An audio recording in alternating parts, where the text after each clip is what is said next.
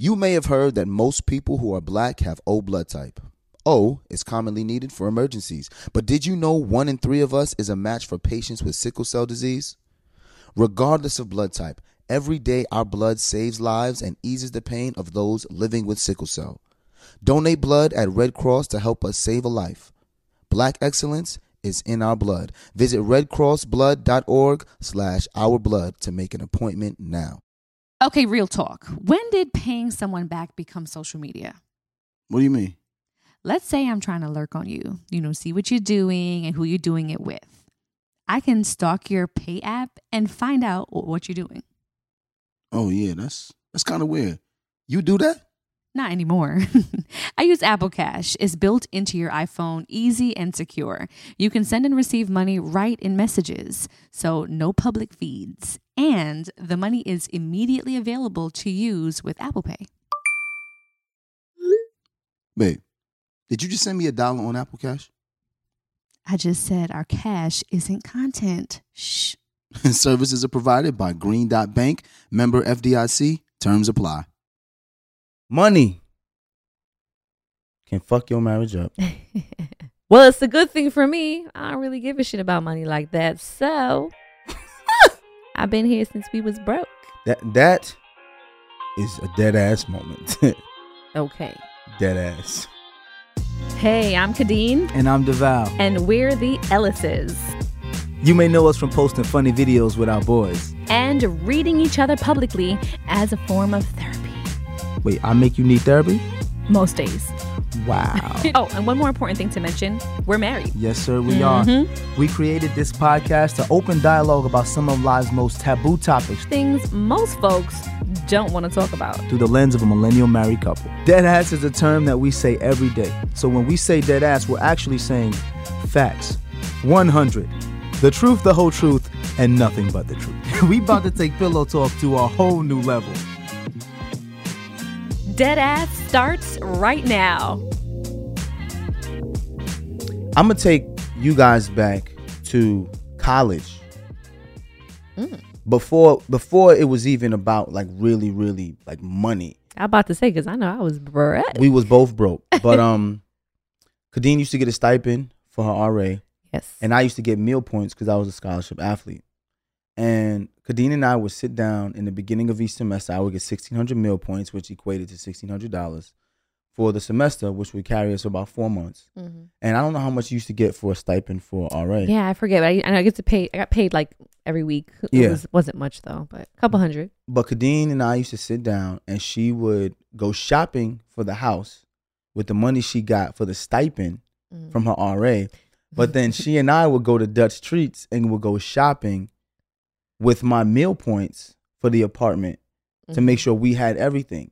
And I love how you said shopping for the house, because we didn't really have a house, but it was my apartment. You had your apartment. You had your apartment. It was a cute little setup. Yeah, it was cute. And I remember like this particularly, this $1,600 for a lot of my other athlete friends would not last more than maybe a month and a half. I remember. You know, you're talking about football players. They were eating. Was eating. You know, you just going in there, you spend hundreds of dollars on food, you buying waters, you doing all these different things. But I remember having Kadeen, and she was like my life partner, even in college at this point. Yeah. And of course, I didn't eat as much as an offensive and defensive lineman, but I was in this process of trying to gain weight. So we would literally sit down and map out every purchase to make sure that we maximize this money, because at the end of the semester, we didn't want any more money on the card. What we used to do was, when the money was still left over, we would go buy perishable, non-perishable goods like waters, canned goods for the next year, right, to make sure that even when there was no money left, if we needed anything, we had it. And when I sit back and think about this story, it kind of reminds me of how we created this bond about finances early on, because we needed every dollar to survive. Right. And it was the pooling of money and resources together for me. Yes. It was always about pooling money and resources. But this is one funny thing in particular, right? I used to remember when I used to have Willie Colon come by and eat. And Willie used to come by and he would eat. He would eat a lot because he's an offensive lineman, played for the Steelers, won a Super Bowl. This is in college. And Kay used to look at me and be like, all right now, you having Willie Bod eat all of these leftovers. When that meal card run out, don't be looking at me for my RA budget because she had to feed. You had to feed your I had to feed my staff too whenever we had like trainings and stuff like that. Yeah, and it was like 15 of us at one point. Yeah, I was coming up with meals I was doing this mom thing long before I was a mom. 19 and 20 years old, learning how to balance a budget. Mm-hmm. In 2004. Yep. We was doing it, baby. Baby, we were managing money early. Now, how that translates to marriage. Let's see how that goes. All right, karaoke. Kadeen has a very special song to her because this song is when she used to work at Mac. This is a very nostalgic song for me, and the funny thing is, it used to play on the playlist that we had at Mac. There were these preset playlists, and they used to just come on, and it was my theme song when I would hear it come on because I'd go into the store, see what my goal was for the day, how much money I had to make, and I'm like, all right. And my theme song will come on shortly after, and it gave me like a superpower. And I don't know all the words to it, but I know for the most part it says something like, I need dollars, dollars, dollars is what I need. Hey, hey. I need dollars, dollars, dollars is what I need. Hey, hey. I need dollars, dollars, dollars is what I need. Yo. If I share with you my story, will you share your dollar with me? Hey, hey. I remember Kadeen walking, like she'd be at home getting ready, right? And she didn't realize that this song was stuck in her head. And she'd be fixing dinner, working on something. All I hear is, and I'm like, what the hell are you singing? Like, bruh, it became my motto for life. It became my theme. I need to get all the dollars. Yeah. Clearly. So it translated from Mac to our everyday life. And then I manifested it into our marriage. Absolutely. Okay. So look, we're going to take a quick break. And then we're going to get back into this story time and why it's so important for people to be able to discuss money with their spouses or significant others if you're not married yet. So we're going to take a quick break and pay some bills. So we got some dollars is what we need. Hey, hey. This show is sponsored by BetterHelp. Listen, y'all, losing 2 loved ones in a matter of 6 months, it can be a lot. And a lot of times when you're dealing with grief, you have a lot to get off your chest with your family. That's absolutely right. People carry around all different types of stresses, big and small. When you keep them bottled up, it can start to affect you negatively. And therapy is a safe space to get things off your chest and to kind of figure out how to work through whatever's weighing you down. If you're thinking about starting therapy, give BetterHelp a try. It's entirely online, designed to be convenient, flexible, and suited to your schedule.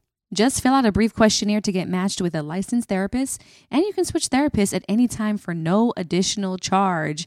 Get it off your chest with BetterHelp. Visit BetterHelp.com/deadass today to get 10% off your first visit. That's BetterHelp, HELP.com/deadass.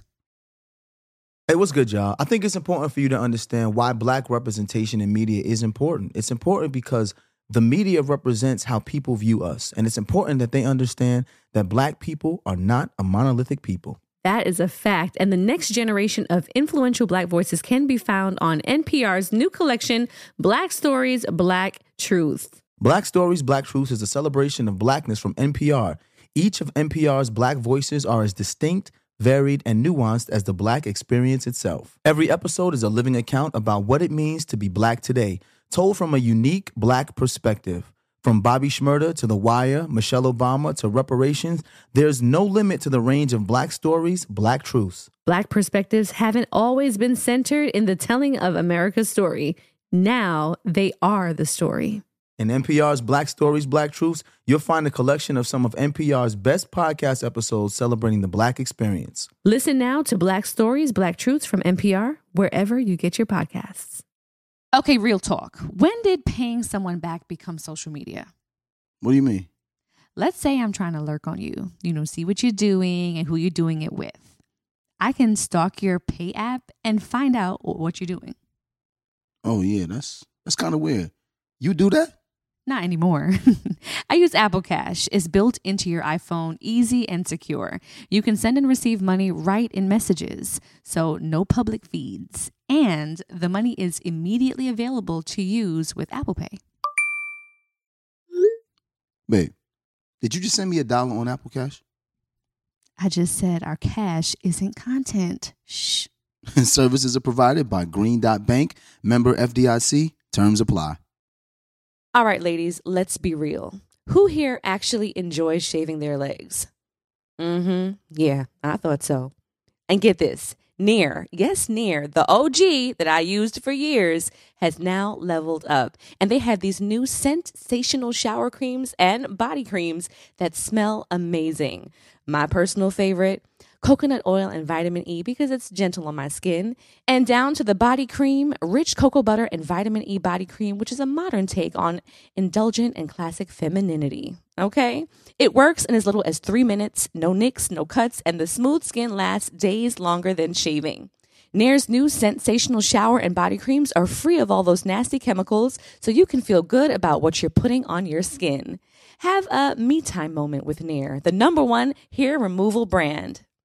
Smell for yourself. Try the reformulated Nair body and shower creams available at retailers nationwide and online. All right. So we're back. Yes. We're back. Those college days. I think about the story time. It's great. Right. I wanna transition out of that into a little bit of a it was a Twitter battle Mm-hmm. at one point earlier in the year. Mm-hmm. Or I don't know if it was Instagram or Twitter or Facebook, I don't know. But there was a young lady who was sitting next to her boyfriend, and she was talking about how she makes her money, Mm-hmm. she gives her money to her boyfriend gives her an allowance so she can live or do whatever. Mm-hmm. People were clowning her because they were saying she was giving her boyfriend too much control. They were laughing at the amount that he gives her Mm-hmm. per month, and they was like, what are you going to do with that, blah, blah, blah, blah, blah. But the bigger message that I got out of it was that the two of them were working together for something that works for them. Right. And I wanted to talk a little bit about how and why that's so important in relationships. Mm-hmm. Because Khadeen and I didn't have a lot of money, Mm-mm. especially in college. I remember when Nope. I was still on an allowance from my parents, and my dad used to give me $100 a month Mm. to get through the semester. Remember that? Make it $100 a month. stretch. My brother, who, What is that a day? $100 a month, $100 a day. That you talking about $3 a day? $3.30 a day. I used to. My Yikes. father used to give, and God bless my pops. He gave me what he could. Yeah. But my father, my brother Brian would also Mhm. send me $1,000 because he used to get his stipend. He would send me $1,000 of his Pell check Mm-hmm. because he qualified for Pell. Right. So that was how I was able to spread my money out Mm-hmm. and do some extracurricular things because my meal points was for food. Right. But the $100 a month well, your and gas the $1,000, yeah. accidents and incidental. Yeah. But remember that one time I went and bought them sneakers? So I had saved, I saved $100 a month and I never spent it Mm-hmm. because I was balancing all my money. And I had about $400 left at the end of the semester. Mm-hmm. And those Jordans came out, those brand new, they were $300 pair of Jordans. And Khadeen was like, let's get something that you want. So I went to the store, I bought these Jordans, got home, instantly got buyer's remorse. And I said, yo, get your shit. She's like, what happened? I said, I'm taking these motherfuckers back. And I took them Jordans back because I just couldn't see the value in having $300 Yeah. pair of sneakers when I only had $400 in my account. You were very mature financially early Yes. on. Like, there's a lot of things that I feel like I just was not aware of because my parents, for the most part, just made sure, like, okay, things were taken care of. Right. But there was never really a lot of sit down lessons on finance per se. You know, my dad would give me the general save your money, you know, but also too, me just trying to learn and Right. grow and just do different things with my money. Of course, I learned that certain things weren't of value. Certain things I just had to have in that moment because this is, Yeah. you know, you a girl, you shopping, you see a pair Mhm. of shoes you like, you know, you want to treat yourself. But yeah, I learned from you very early on a lot when it came to money and finances and stuff. So where did that come from for you? I think it was from my father. Like, Yeah. it's also upbringing. My father explained to me real early in life that it's my responsibility as a man to be able to control my finances, even in the house. Like, when you talk about allowance, right? It's a trigger word for some people, predominantly women, because women don't like to be controlled.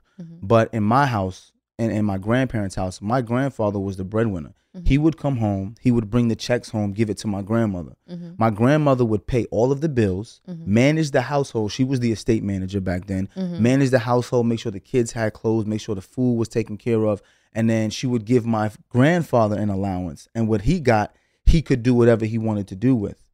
And it's funny to me to hear so many people get triggered by the word allowance because it's all automatically like attached to a woman. It's like you have to give a woman allowance, which is not always the case. Yeah, well, you think And- of allowance, you give children allowances generally. Right. So, of course, it's a control thing because the parents may think, like, you know what? My child may not be equipped to know what to do with their money. They may squander their money. So, if I give them an allowance, then Absolutely. they can then manage it from there.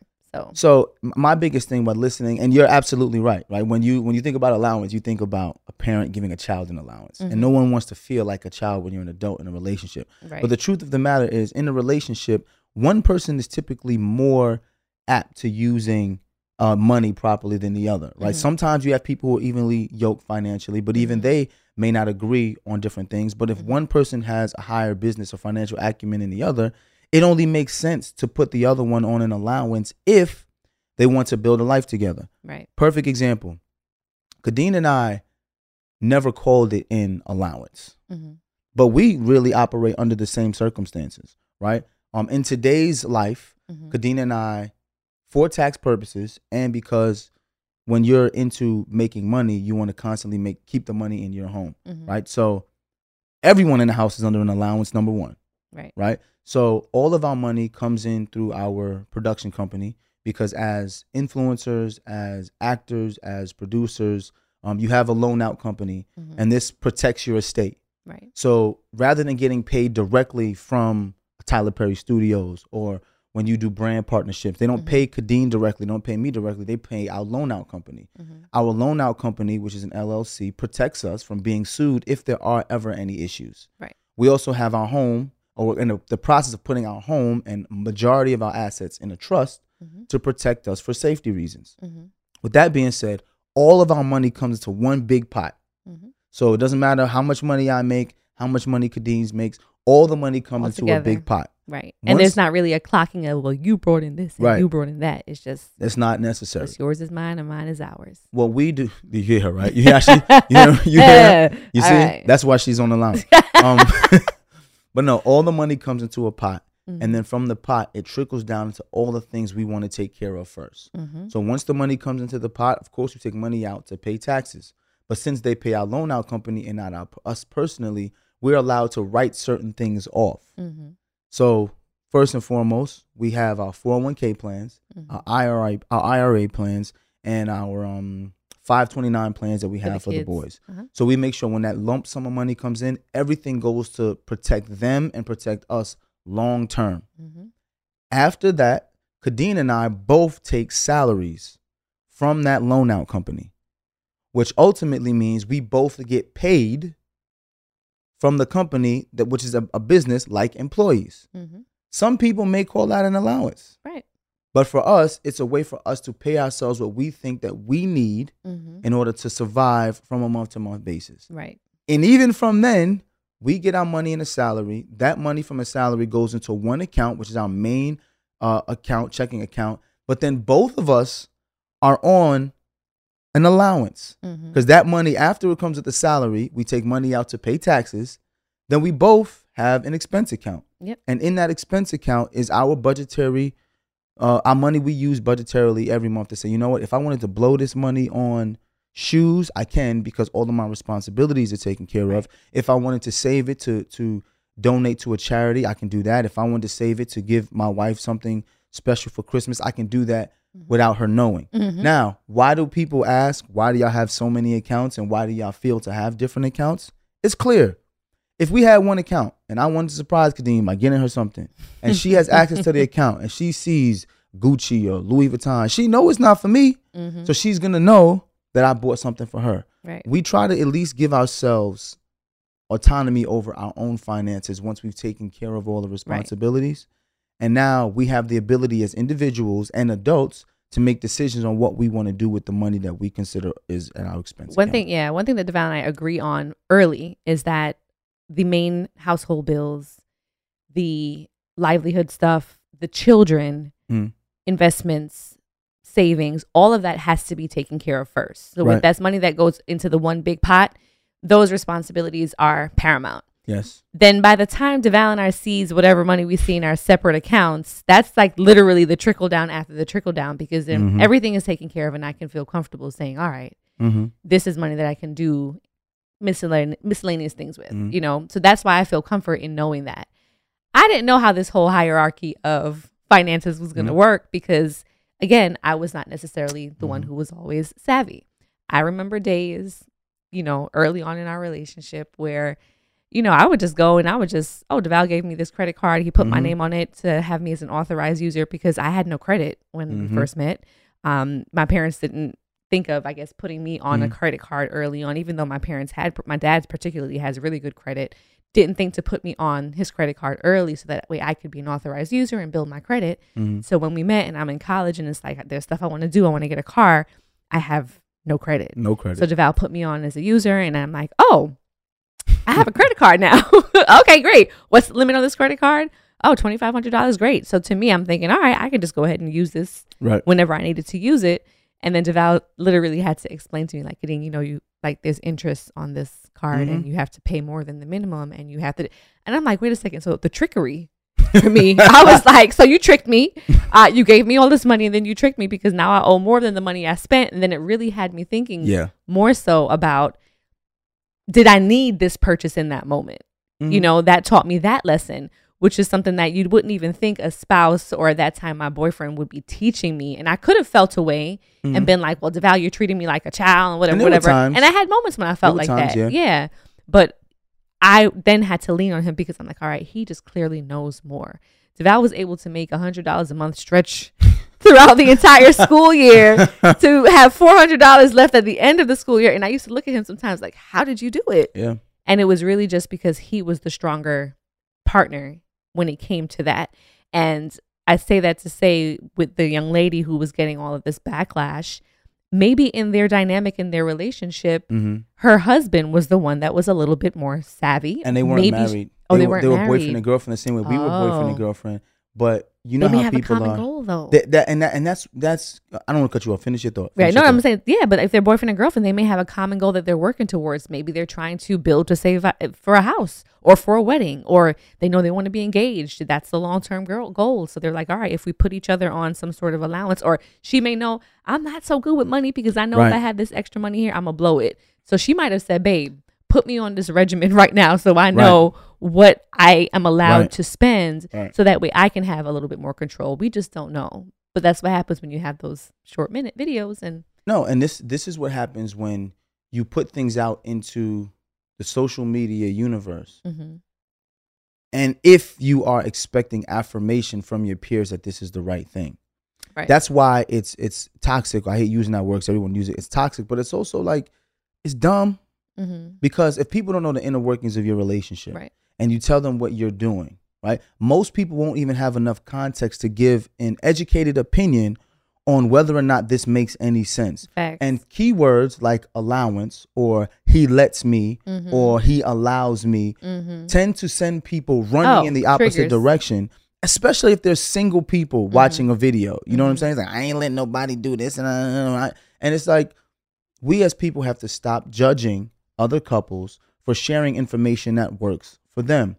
Both of them telling this video looked extremely happy. I have to say that. It didn't look like she was under distress saying like, he only give me an allowance. And she was like, this is what we're doing together. And years from now, if they continue to have that camaraderie and work together, when they're living in their dream home with their kids and their nice cars and they're working together, people are going to say, that's why they did it. But at the time, people are not going to understand. They're not going to understand at all. And I have friends who, when I first gave Kadeen a credit card, this is when I was playing in the NFL, she was my girlfriend at the time. She was not my wife. She was not my fiance.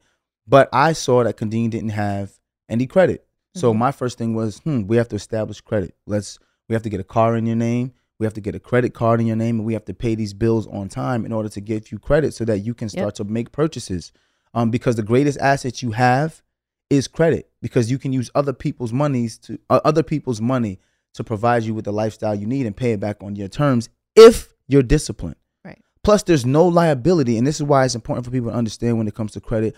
There's no liability when you use a credit card, right? You pay insurance on a credit card. If you go to use a credit card and someone gets your credit card numbers and they swipe the credit card for $1 million and it's not you, you were not responsible for that $1 million. Mm-hmm. That's the credit card company, and you pay insurance on that. Mm-hmm. If you use your debit card and they get your debit card PIN and they start taking money out of your account, you're responsible for that money Right. while they figure it out. That money won't be there. Right. That's why credit is so important.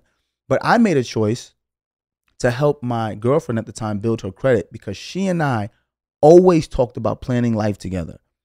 At the time, when Kadeen was running up the credit card, I didn't understand it. And I was trying to figure out, because this wasn't only a mistake on Kadeen's part, this was a mistake on my part, not explaining how to use a credit card. Mm-hmm. I just assumed Mm-hmm. that her parents had to talk to her about credit cards the same way my Right. father talked to me. Right. So I gave her the credit card. And then when the credit card was at its max, I was like, what did you do here? Mm-hmm. You only had this card for 2 weeks. And she was just like, I thought that's how you used it. You used it and then you pay it off. And I was just like, no, once you max out the credit card and you have it high, that'll lower your credit score if you don't pay enough every month. And if you continuously pay the minimum, you'll be paying more over time because you're only paying off interest and not the principal. Yep. I didn't explain that before I gave her the card because I was 22 Right. and she was 22. So a lot of my friends was at the time like, why would you give her a credit card? And you giving her too much responsibility. And just, everybody had all of these opinions Mm-hmm. about how we should work. Right. And I was just like, guys, this is my girlfriend, not yours. And they were all trying to give me solutions on what I should do. Take the credit card from her, make her pay all of this, do this. And I was like, you know what? Let me just speak to Kadeen to figure out how we can figure this out together, as opposed to trying to get advice from other people who are outside the context of our relationship. No, absolutely. And it's crazy because to this day now, I will still, maybe call it PTSD if you want, but to this day, I will still call the Val before I make certain purchases and be like, hey, I would like to get XYZ. Can I do this? Is this doable? And it's not a matter of just asking permission Because you know people would. because oh my now God, you gotta ask. you for got to permission. ask us for permission to go back. Yeah, it's just a matter of being considerate because I know our history when it comes to things like credit and money, Mhm. and I know where I've come from, and I still operate in a very broke mentality some days, where I tell them there's like a fear of like going back to where we Yeah. were at some point. So sometimes I still operate in that mentality where Deval's like, Kadeen, Mhm. everything is taken care of. Mhm. We've purposely set everything up this way where whatever's in your account and you see there, that's yours to do as you please with. Like, if you want to write an entire check for the entire amount and give it to somebody, do it That's on because you. that's on you. But I just think because we're married and because we're in a relationship and because I value his opinion and because I know we have plans and I know we have goals, I prefer to sometimes still consult with my husband and say, hey, do you think that this is wise for me to make this purchase now? Or should I wait till XYZ is done before I decide to make this purchase? Or can we find a way to make this a purchase that makes sense for the company Right. so we can right. write this off? Right. Where it can Right. mutually benefit us Right. personally, but also professionally. Right. You know, there's so many ways to finagle the system now that I think more and more, even just sitting down hold on. listening to you Don't talk say to people. finagle the system. Mhm. Utilize the system for what it's used for. True. Because so many systems are put in place to be used against us. This is one way we, as a family, can utilize this system to benefit us. So it Absolutely. ain't finagling. True. It ain't True. finagling. It's how the system is supposed to be used. Yes. Don't be mad at me because now we're smart enough to set up a trust Mhm. and add our kids to be beneficiaries of the trust, and they don't get taxed for that money as a beneficiary, Mm-hmm. as opposed to making them an employee and then them getting taxed and then the business getting taxed. Ooh, a nugget. That's just the system. That's not finagling. Facts. And that is the reason why Kadeen and I talk about everything. When I tell you, it's not only just Kadeen. When I say I got to talk to my wife about this, or talk to my wife about that, you always get the side eye like, oh, you got to ask permission. Oh, you got to do this. And I thought you was the breadwinner. Yes, I'm the breadwinner. Yes, I am the breadwinner. But that doesn't mean that I get to make all the financial decisions by myself on my own because I'm the breadwinner. Mm-hmm. Kadeen and I have planned everything in life together from 18. Everything. That doesn't stop just because one person is making more money than the other. And the sooner you realize that and stop listening to the world tell you how you're supposed to communicate in your marriage, in your relationship, you'll be better off. Like, stop listening to people. If this works for y'all, nothing works without a plan in life. Mm-hmm. Nothing works without a plan in life. And that brings us to a lot of the points that we have here. Let's Because see. people ask us Yeah. all the time, right? Where do we start when it comes to planning our life together. You know what it Yeah. starts with? When it comes to managing your money well, what were you going to say first? Well, no. Where I'm- does it start with? A talk, Oh, absolutely. a conversation, and those typically are the conversations that lead to allowance, permission, Right. this, and then They people can be feeling uncomfortable. they can be uncomfortable. But when other people hear couples use those words, they get uncomfortable because they're like, wait a minute, Right. I don't want anyone else to have any control Right. over what I do. Right. You know And what then I'm I think saying? there's levels to it too, because other than having the conversations just about finances and how to distribute money and what to do with it, then you have those uncomfortable conversations about, well, this person makes more money than that person, so this Right. person should have more, I guess, they should have more to say about where the money goes because they make more money. Or there's the animosity that rises if someone's not pulling their weight and then still want to reap the benefits of those finances. You know what? What happens then? You're absolutely right when it comes to that. But I'll give you a perfect example. I got a buddy who doesn't make as much money as his wife. Okay. His wife is a breadwinner. She's an executive. I think she's an executive at a company. I forgot which company she is, but I don't want to out them because this is Right. people's. But he works in transit. Mm-hmm. She makes way more money. She works in the private sector. She's just a money making machine. Mm-hmm. He works in transit, but he understands finances and resources. Mm-hmm. And she still comes home and says, babe, how are we going to do this? They live a great life because it doesn't matter to her that she makes more money. Her husband has a better financial acumen. So Right. when it comes to making decisions on her setting up her LLC, or that she went to her husband and he never felt uncomfortable saying, well, my wife makes more money than me, so I'm emasculated. No, it was just like, all right, my wife makes more money than me. At least I can help her Right. manage us into a better How do we situation. maintain this money? How do we make it grow? Like, And that's ultimately what they did. yeah. Egos aside. He used her money because she made more money Mm-hmm. to them start a real estate company. Mm-hmm. And now they own several properties, several storefronts. And That's dope. when you ask them now, he doesn't say, I'm the breadwinner because this was my idea. She doesn't say, I'm the breadwinner. They Because it say was my money. they say Right. collectively, this is what we've done together. Right. So maybe they started with her being the breadwinner and he Mm-hmm. being smarter financially. But now at this point, they're in their late 30s. They own a real estate company together. And Mm-hmm. they both call themselves equal partners in the real estate company. But it started with those conversations and leaving the ego aside. Understanding who in this situation is smarter. Yeah. When it comes to planning trips, doctor's appointments, schools, when stuff with the kids, I'm like, Kenny, what are we doing? Like I'm sticking my foot down because I'm the man of the house and I make the most money. It's like, listen, you're way more responsible and way more apt to make decisions when it comes to this. So what are we doing? Even when it came down to where we live. Yeah. You would think- leaning on strengths and weaknesses, guys. Right. You would think that because I'm the breadwinner, I would say, well, I'm choosing where we live and I'm choosing the house. Nope. Kadeen based where we lived on the kids' educational process. Mm-hmm. So she was That's like, where it started. Anywhere we were looking. so I was like, you tell then me we where the branched out best from place. there. Exactly. And we branched out from there. So when it comes to managing your money as a married couple, there's no one size fits all solution. It's pretty much what we're saying.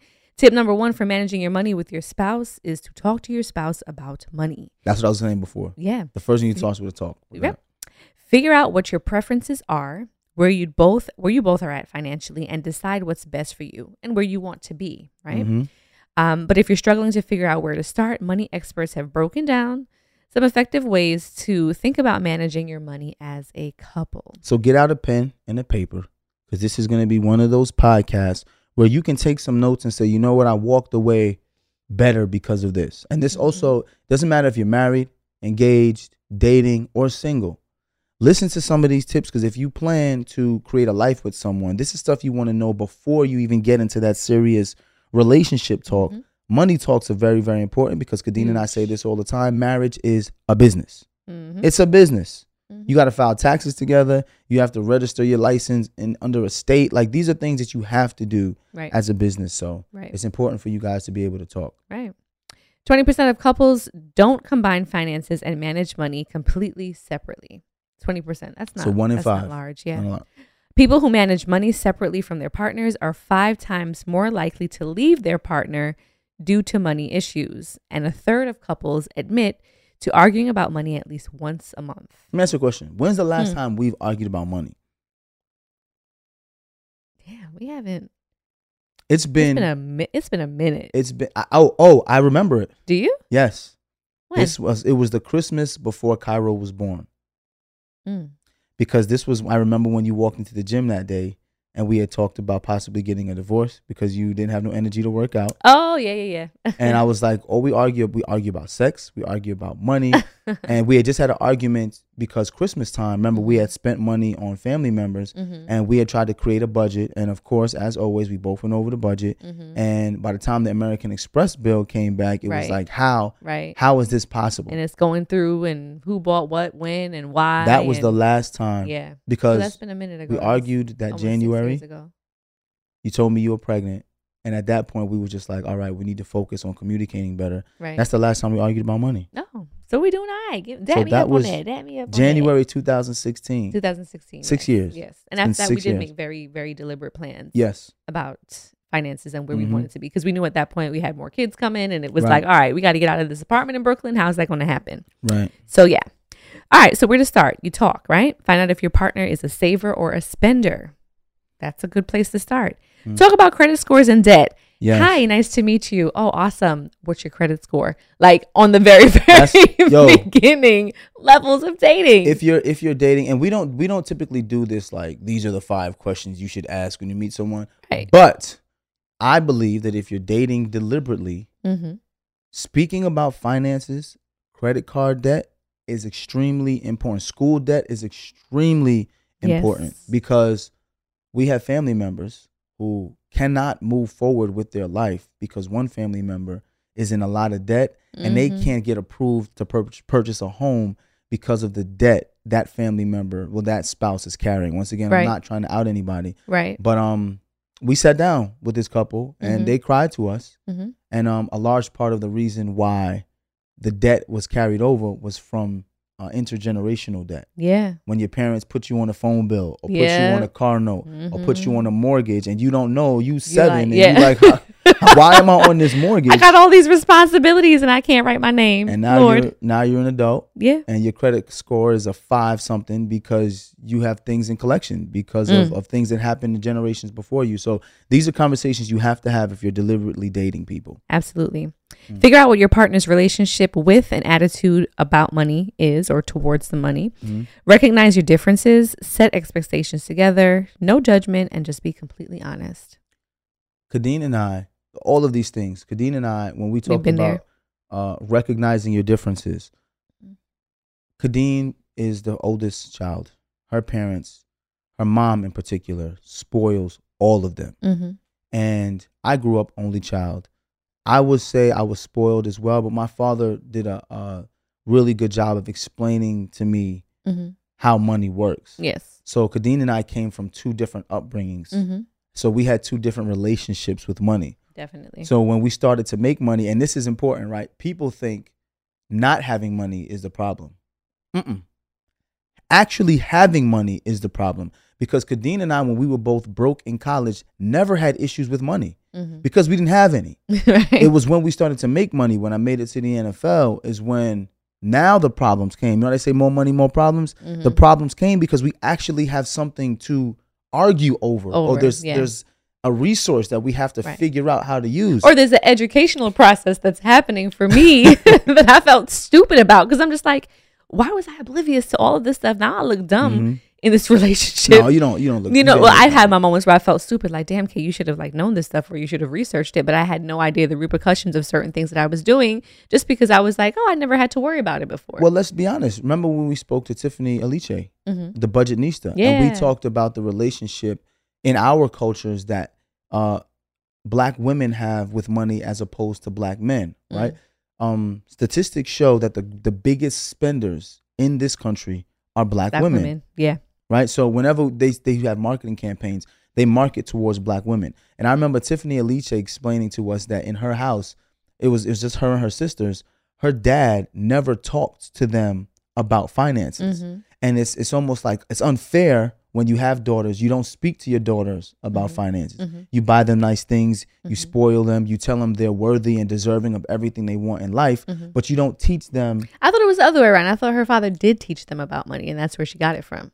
No, because remember she said she struggled. Remember she said she was broke. Right. She was struggled, but Right. but I remember her, and you may be right, but I remember her and I talking about when she Or meets she did with, have moments of struggle. yeah, she had moments of struggle. But when she talked about meeting with people about resources, a large part of the time it's women who've never been taught how to manage because that's never been an expectation. It's always been, oh, when you get married, Right. your man will be the provider and you're supposed to do X, Y, Z. As opposed to men, more men are taught about finances early on because that's the expectation. It's a social construct that is very sexist. Right. But I remember her and I having this conversation and she was saying it's very true. Like if you had daughters, Deval, would you speak to your daughters about finances? Right. And I had to stop and think for a second. And I had to say to myself, wow, I don't have any daughters, so I never thought about it. But I would probably spoil my daughters differently than I spoil my sons because I and also they see how I treat you. Right. So it's like, okay, dad does this for mom the same way my father spoiled the hell out of my mom. Right. My father handles the finances in the house and my mom just says, hey, Troy, whatever it is we doing, Right. if we move in left, then we move in left. Like that's how my parents rolled. Right. So that's how I But was he rolling. was very purposeful with making sure that you knew what to Absolutely. do as a man when it came Absolutely. to finances. And it's important. That could be a thing. Yeah. I was saying it's important for us to take the time out with our daughters. Yeah. Boys and say, girls. Yes, you are going to be spoiled. You need to find a man that can protect and provide and all this other stuff. But you need to understand finances because until you find that man, you need to be able to exist in this world as a fully functioning Independent adult. woman. You know what I'm saying? Absolutely. And not Well, have I think to there's a rely- movement more for that now too, for Oh, women to have absolutely. their own and do their own and not Absolutely. need a man. Like, think about that. That's the narrative that's spewed a lot now too. So I'm glad you brought that up. Being an independent person, if you feel an independent woman, if you feel that you don't need a man, then you don't need to be in a relationship. Right. But you can't be in a relationship with a man and say, I don't need a man. Because then your actions are saying something that your words are not matching Aligned to. with, And right. it's the same thing for men. I don't need a woman to do nothing. I can just do this on my own. If that's how you feel, can't be in a relationship. Because in a relationship is about serving each other. If you feel you don't need this person and you don't want to talk or converse with them about anything you have going on, whether you're a man or a woman, you're setting yourself up for failure. There has to be an understanding that regardless of what your needs are, you want to be in constant communication with this person so that y'all can do life together. For sure. And that's important. Absolutely. Absolutely. So let me think. What are your options now when it comes to finances, being married, being together? Combine everything, right? So you can combine everything, make sure that you have similar spending patterns, habits, and behaviors. Otherwise, you'll disagree and start arguing about money. Agree to spending thresholds between you. So if you want to pay for something that's more expensive than the threshold, you both need to agree first to avoid the argument. Right. So I feel like that's something that we kind of started to do when we were working together, we combine having the conversations. We combine everything, but it's a little bit of a hybrid. You know what I'm saying? We don't have one account that all the money comes out. You know, we've already put the thresholds in place, and this was part of my plan. This was part of what I wanted. When I saw my life as a late teen, I just had this vision of not ever wanting to worry about money. So I wanted to make it, and I wanted to prepare my life for the future. And by the time the money gets to my account where I can spend it, I'm not worried about my future at this point. Right. I want all of these systems in place to make sure when the money gets to my expense account, I could blow it in a day if I want to. I could save it if I want to. And you and I work to make that plan, bring that plan into fruition. We sure did. Blood, sweat, and tears, y'all. Blood, sweat, and tears. But it's not the same as two people having one saving account, one checking account, and Right. us constantly going back and forth and saying, I'm gonna buy this, are you okay with that? Right. That's not what we do. And that would just be a bit much too. I Yeah. feel like if that's the point. If you're at that point, then it's just like, come on now. But if that works for you, then it works for you, because there's also a second option here. It says combine your money, but the main earner gives the other an allowance, right? Make sure you both feel comfortable with the idea of an allowance. Should not be seen as as a favor if one partner is looking after the kids or working as a career. That's a job too. Oh, okay. So it doesn't matter if one person is looking after the kids or whatever, but that's part of the job. Talk about all types of expenditures. that needs to be covered by the allowance, and make sure the monthly or weekly amount is enough. Okay. So I think that's kind of where we are, Mm-hmm. but we have separate accounts. Right. Like, Yeah, we still have our separate. it's not one of those things where you're standing there every Monday with with your hand out. Like, I think that's what people envision. yes, I honestly think that's what people envision, that there is just like this very like archaic way of trying Right. to say, here, let me hand you money, cash in your hands. Let Right. me give you these coins. Right. You know, that's not how it's working. no, it's not. This one, that one is more about, we have a separate account, but Right. if I make more money, and say, for example, one is a stay-at-home mom or dad, Mm-hmm. then that person has no resources to generate. Right. So then it's like, okay, in my account, what do I have? Right. At that point, you have to have a conversation. Of course. Unless you give that person access to the big account, Right. and in which case, if that person doesn't understand money, that can cause trouble. Because Bruh. now, when you remember, we used to have this issue too. Kadeen used to look in the account and be like, "Oh, so that's what we got. So if I spend this little bit amount, then it's not that big a deal." Not knowing the money was already spent. Right. And I'm In like, the well, wait a head. minute. You see all that money there? That goes into the 401k. That goes to the IRA. Right. That goes to 529. Absolutely. So That that's has fine to pay the now. mortgage. So then now it's like, I still oh, be checking. I'm like, so you sure yes. that what I see in my account here is my money that I can do whatever I want with? Okay. That's And where we still, I'll be over here mad frugal. Like, Yeah, you've definitely changed. You definitely changed. gotten more your frugal with mindset, it. Your mindset has changed. So it's allowed us to live in abundance now because we've Right. become savers. Right. Kadeen was never a saver. Because if you think about it in your life, you've never had anything to save for. right. Like, what were you saving for? Right. You know what I'm saying? No, So, absolutely. and I've always been a saver because my Mhm. dad always gave us like money in small amounts. Mm-hmm. So from the time I was 14, Mm-hmm. I'll never forget, my father would give us, I think it was $250 a day. He had coins and he had dollars in his bottom drawer. Mm-hmm. We would get $250 a day, and I was a freshman in high school. And I used to remember that if I would save $10 by the end of the week, I can go to Ragamuffin on Flatbush Avenue and buy me a polo shirt. Not Ragamuffin. Yeah, because they had the yes. shirts next wholesale. to Vim. Yes, yes.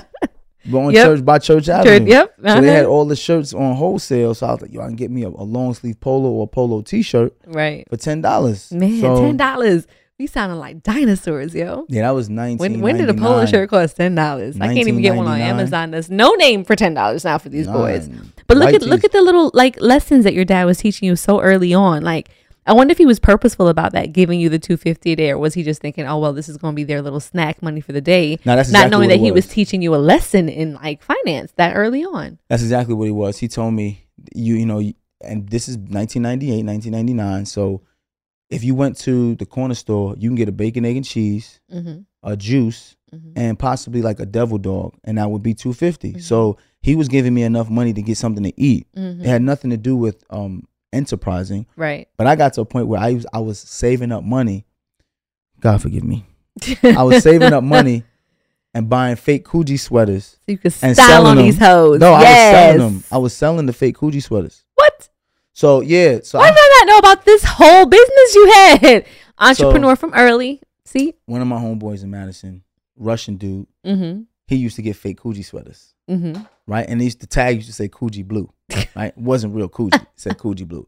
But at the time, this is when Biggie was making Coogees hot. Right. Nobody in the hood really knew what a real Coogee sweater looked like. You know Right. what I'm saying? And if it looked close enough to a Coogee sweater, dudes would buy it. Uh-huh. So I used to save up my money, and then I was cutting hair. Mm-hmm. So I used to say to myself, like, yo, I'm gonna get to $100. If I get to $100, I could buy me 2 fake Coogee sweaters. Mm-hmm. But then I would sell both of them for $100 each.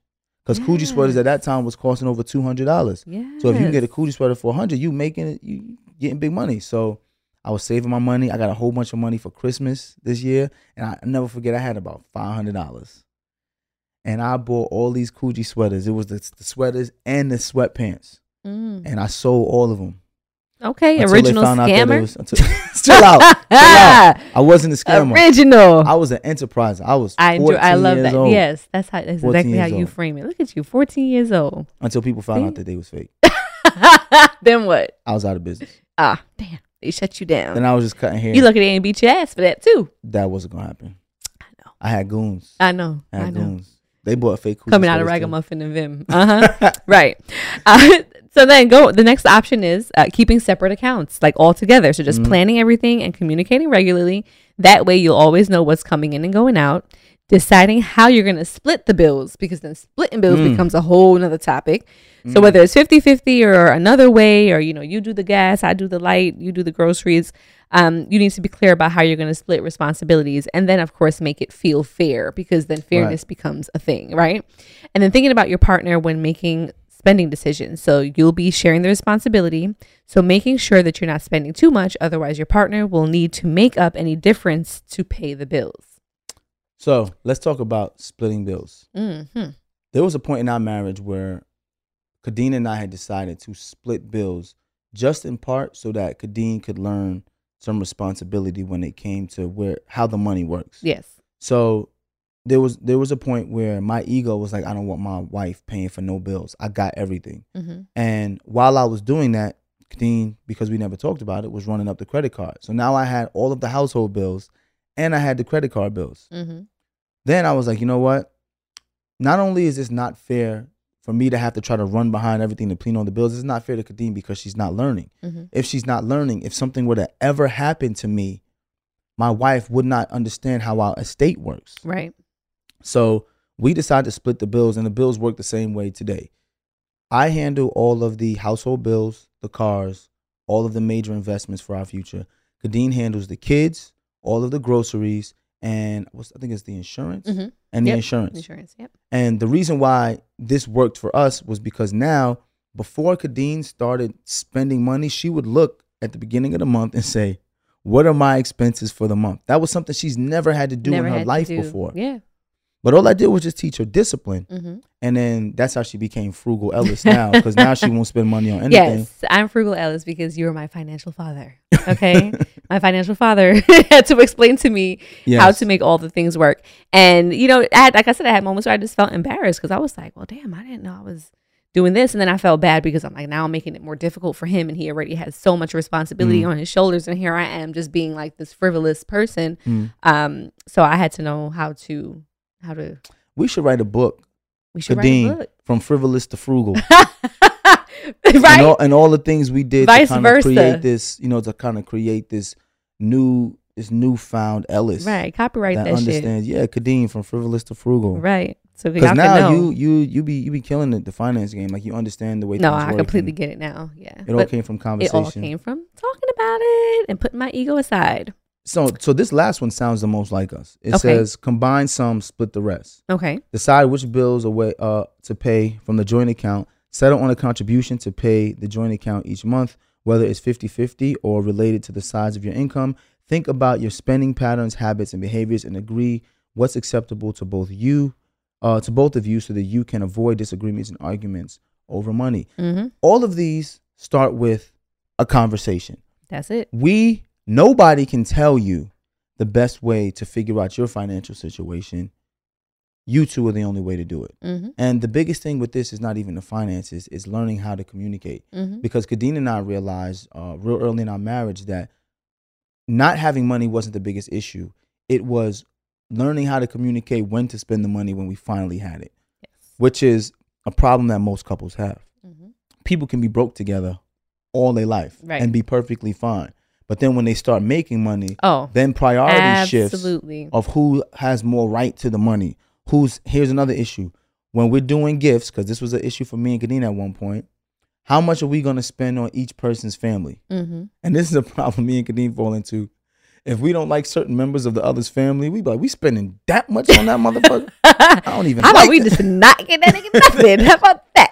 So, and that's all conversations, because we've also had conversations where it was just like, wait, how much you spend on your mom? I only spent this much on my mom.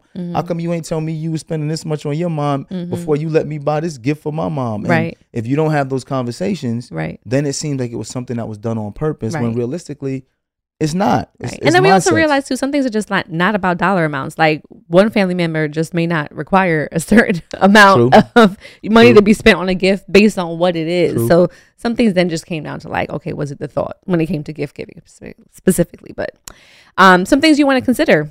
not letting salary differences come between you. I feel like that's a hard one. It is, but because I know how. Well, I'm just saying I've seen couples where it's gonna be like, I make this, you make that, and this person's not bringing that, and it becomes an issue for a lot of people.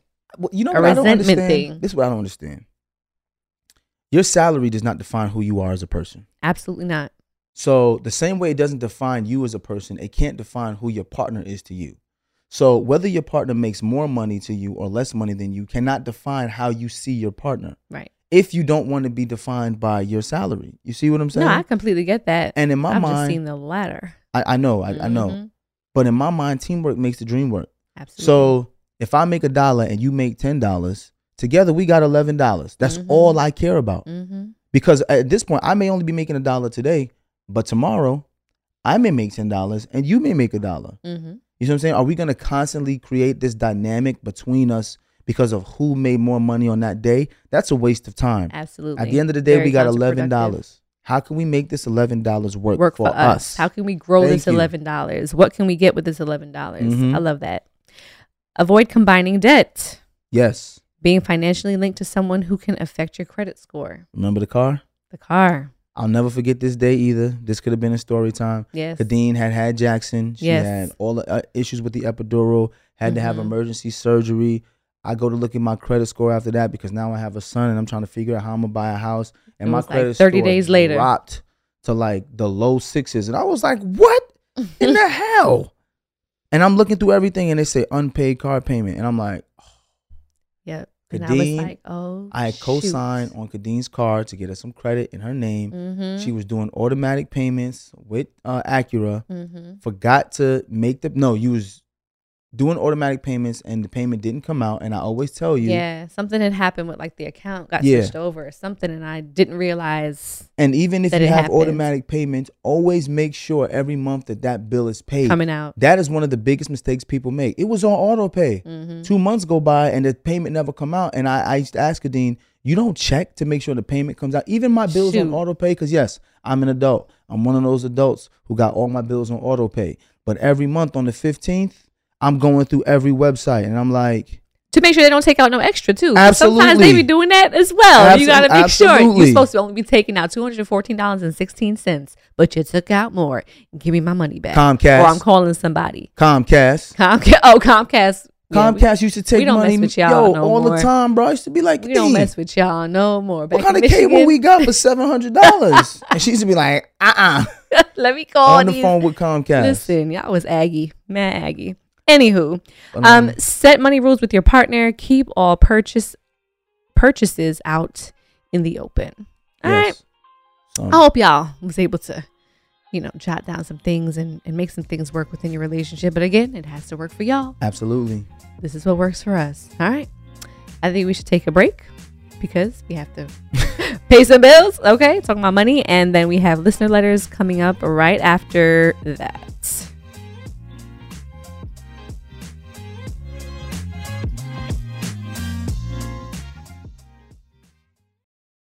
All right, ladies, let's be real. Who here actually enjoys shaving their legs? Yeah, I thought so.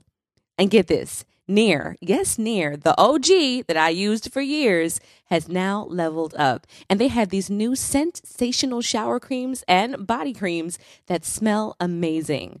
My personal favorite, coconut oil and vitamin E because it's gentle on my skin, and down to the body cream, rich cocoa butter and vitamin E body cream, which is a modern take on indulgent and classic femininity. Okay? It works in as little as 3 minutes, no nicks, no cuts, and the smooth skin lasts days longer than shaving. Nair's new sensational shower and body creams are free of all those nasty chemicals, so you can feel good about what you're putting on your skin. Have a me time moment with Nair, the #1 hair removal brand. Smell for yourself. Try the reformulated Nair body and shower creams available at retailers nationwide and online. There's power in every purchase because every time we buy a black-led brand, we make room for another black-led brand. And y'all know I love my Lip Bar products. That's just one to name a few. There is a whole collection of Black-led products that fit into your daily routine.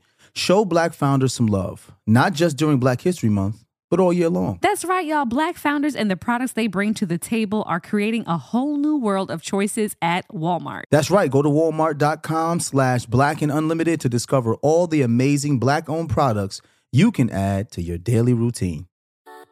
Something that makes me crazy is when people say, well, I had this career before, but it was a waste. And that's where the perspective shift comes, that it's not a waste, that everything you've done has built you to where you are now.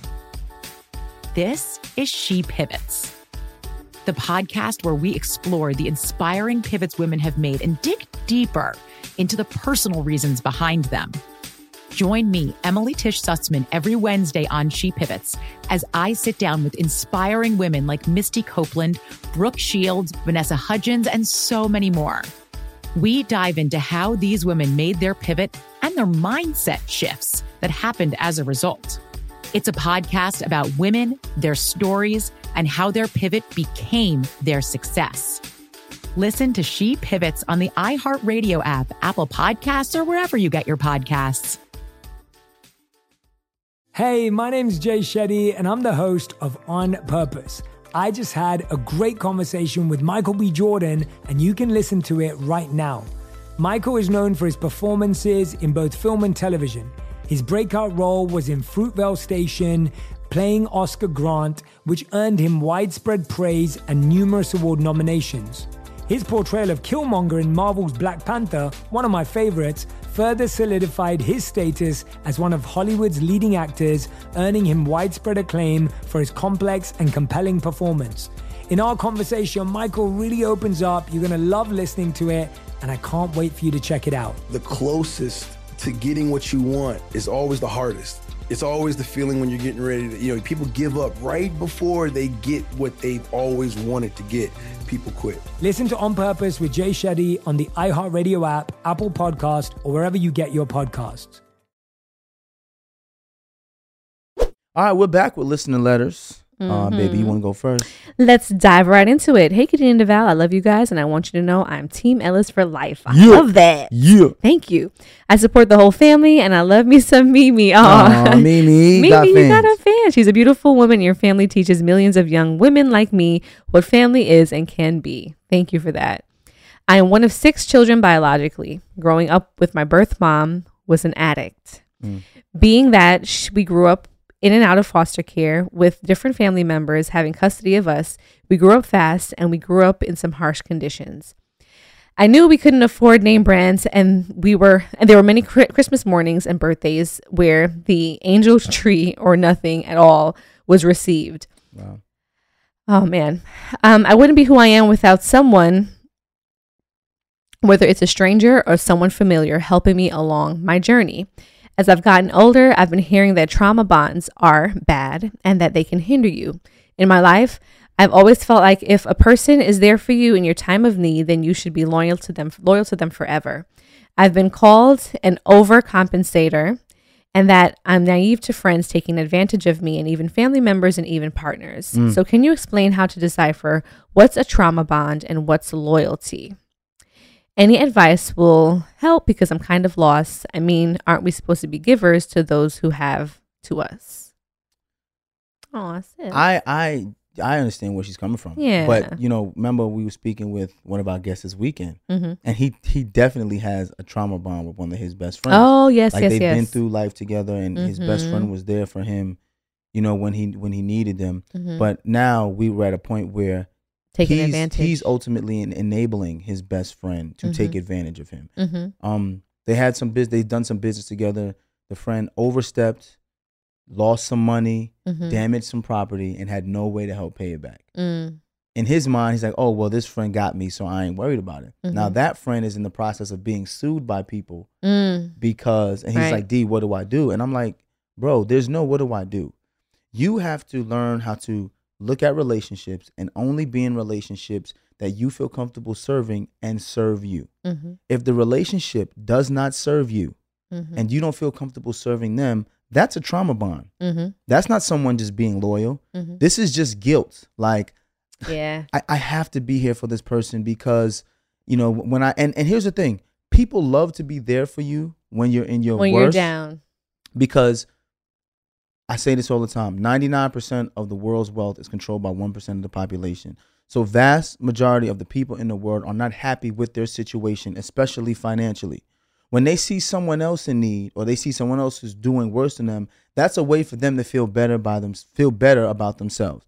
I've watched a lot of people in my life only want to be around people when they're doing bad so that they can feel like a savior. Right. Then when that person starts to do well, they distance themselves. And then the person that they helped often feels guilty, like, I don't know how to help this person, but this person was there when they helped me. But that person doesn't even want help. Yep. You know, that person likes that feeling and also will utilize that against you to constantly bring you back down, to make you feel bad. Speak on it. Because they are not doing what they want to do in life. You You hit have the to nail on be the careful head. of manipulative people like that in life. There are a lot of them. Especially people who know your history. Like you said, people just pretty Yes. much know that you've come from a tough background, that you've been in these harsh conditions growing up, so they can instantly see you as a target in that circumstance. So yeah, I think at this point too now, you may be able to decipher, or you should be able to decipher the difference between the loyalty and people who you know deep down are just in it for ulterior reasons. And it's simple. Do I feel comfortable serving this person, or do I feel guilty? That's one. If you feel guilty and you have to serve this person, that's a red flag. But does this person serve you in any way?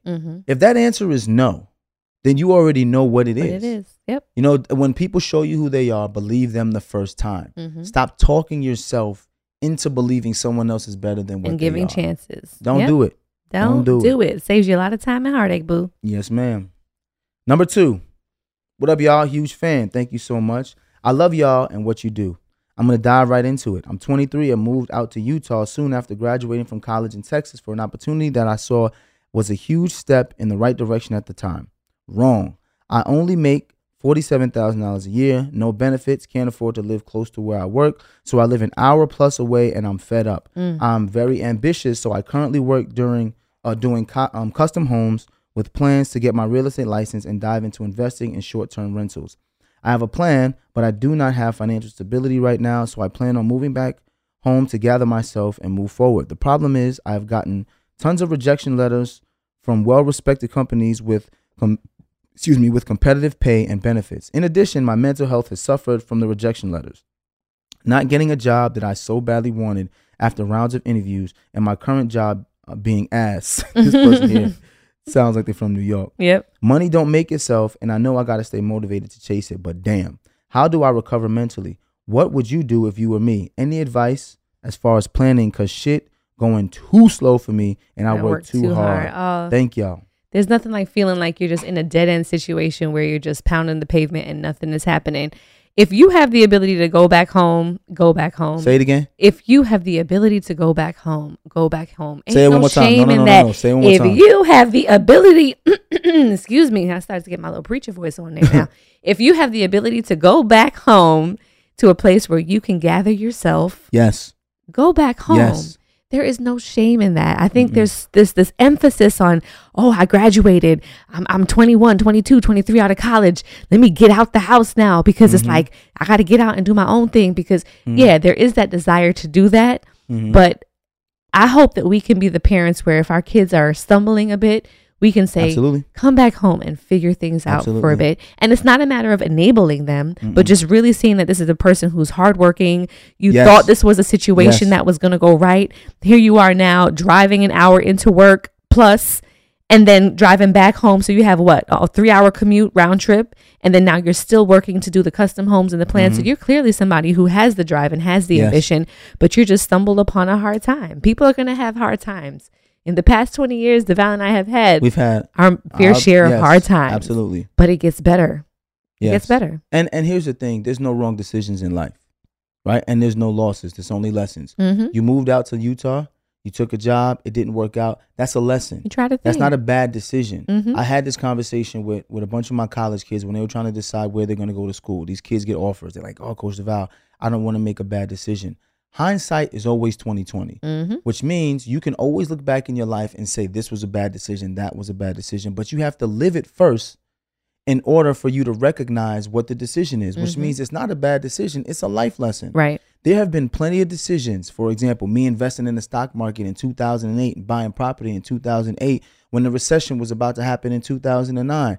I can look back on it now and say, oh, that was a terrible decision. But I had to live that to now be able to make the money I make now and say, aha, I've been through this already. Yep. You're not People gonna catch ask us me. all the time, how did we survive during this recent recession, during the pandemic?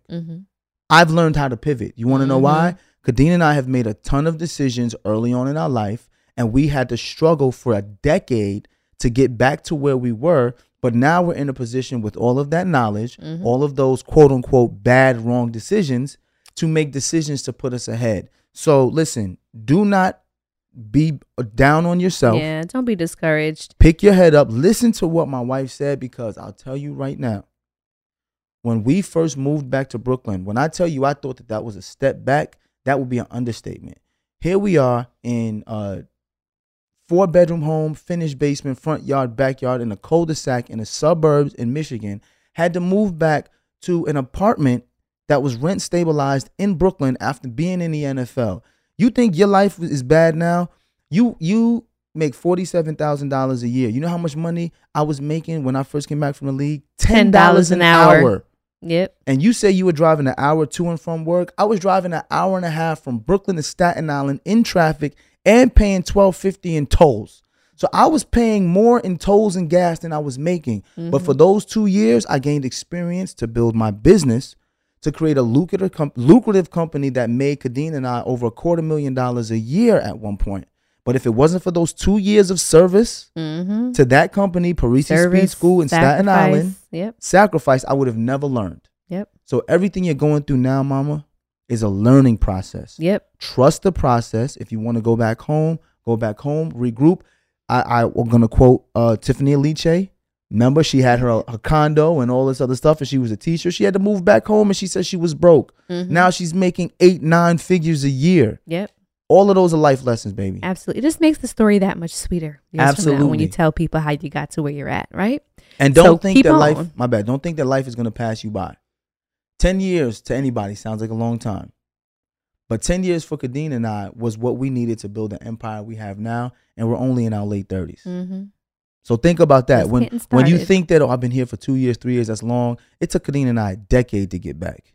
And we're doing it. So that's a fact. Doing it well. Do it, baby. Just do it. All right, y'all. Keep writing into us. We love to see the emails flooding into Deadass Advice. So if you want to be featured as one of our listener letters, be sure to email us right there. Spell it out for them, babe. That's DEADASSADVICE @gmail.com. All right, moment of truth times before we wrap it up and get out of here with y'all today.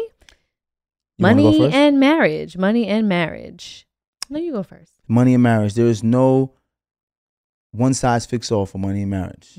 Never try to tailor make your marriage to anyone else's expectations, especially when it comes to expenses. Do what's in the best interest for you and your spouse. Continue to communicate and make as much money as possible, because we live in a capitalist country and you need money to survive. Dead ass. Love that.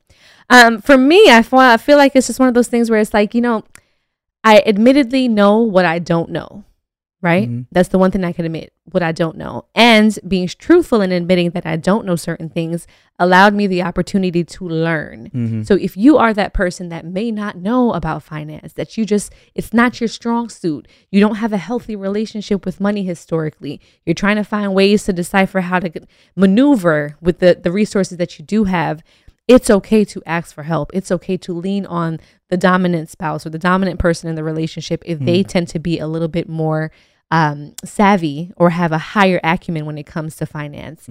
It's okay to not feel bad. It's okay to put an ego aside and say, I just don't know. I've made this mistake, and then make the plan to recover. Yes. All right, y'all. Baby. Well, find us on social media after all that. See how I'm not spending my money on Deadass the podcast, and you can find me at Kadeen I Am. And I am Devout. And if you're listening on Apple Podcasts, be sure to rate, review, and subscribe. Deadass. Deadass. Deadass is a production of iHeartMedia Podcast Network and is produced by Denora Pena and Tribble. Follow the podcast on social media at Deadass the Podcast and never miss a thing.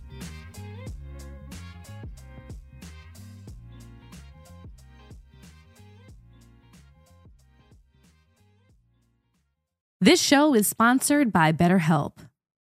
It's a simple truth. No matter who you are, mental health challenges can affect you, and how you manage them can make all the difference. That's why everyone should have access to mental health support that meets them where they are and helps them get through.